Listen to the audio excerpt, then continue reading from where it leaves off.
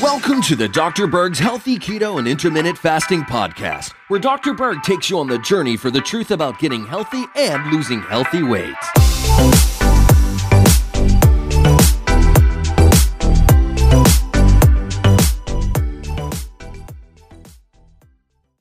I want to share a very exciting natural remedy that you can take to enhance your sleep.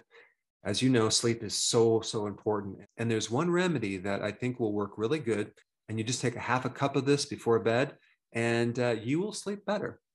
And that thing is kefir. Now, what is kefir? Well, it's similar to yogurt, but it's better than yogurt. It has a lot more microbes. It has between 12 to 50 different strains, where yogurt only has between like 1 and 3, maybe 4 or 5. And as far as the quantity of microbes, not just the strains, kefir has 5 times more microbes than yogurt. And a lot of these microbes survive the stomach acids, whereas they don't with yogurt. Now, the real unique thing about kefir is that it has not only friendly bacteria, but it has friendly yeast. So the combination between friendly yeast and friendly bacteria, very important in their functions. Also with kefir, you're going to get less problems with lactose intolerance, because those microbes in kefir eat lactose, milk sugar. So you're going to have less milk sugar and you're just going to have less symptoms, especially gas, when you have kefir versus when you have yogurt. And there's a lot of other benefits with kefir. You'll have less liver fat, you'll have less allergies, less constipation, an improved immune system, better blood sugars, better blood pressure because of how it acts as an ACE inhibitor, and less pathogens. Now, regarding sleep itself, let's talk about what kefir can do directly for your sleep benefits. Your microbes make serotonin. In fact, 90% of all the serotonin in your body comes from your microbes. So more of the right microbes, the more serotonin. And serotonin is a feel-good hormone.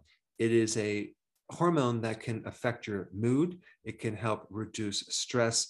Not to mention, kefir makes microbes that can make melatonin directly. Now, there's several things in your body that make melatonin. In fact, all your cells can make a melatonin, but mainly people think of the pineal in your brain that makes melatonin, but your gut also makes melatonin, both the microbes as well as certain cells, specifically an interesting cell called enterochromaffin cell. It's kind of an interesting cell because it's a neuroendocrine cell. So it's kind of a half neurological and half hormone.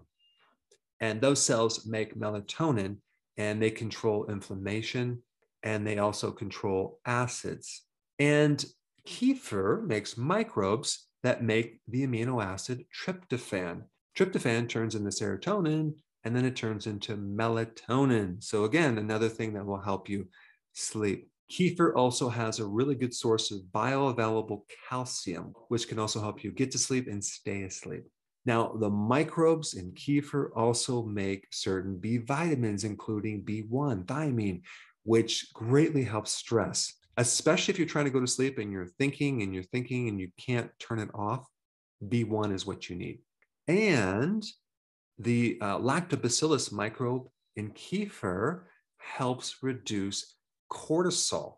Now, try to sleep when your cortisol is too high. It's impossible. So anything you can do to reduce cortisol will help you sleep. So that's quite a few things that directly help your sleep that stem from kefir.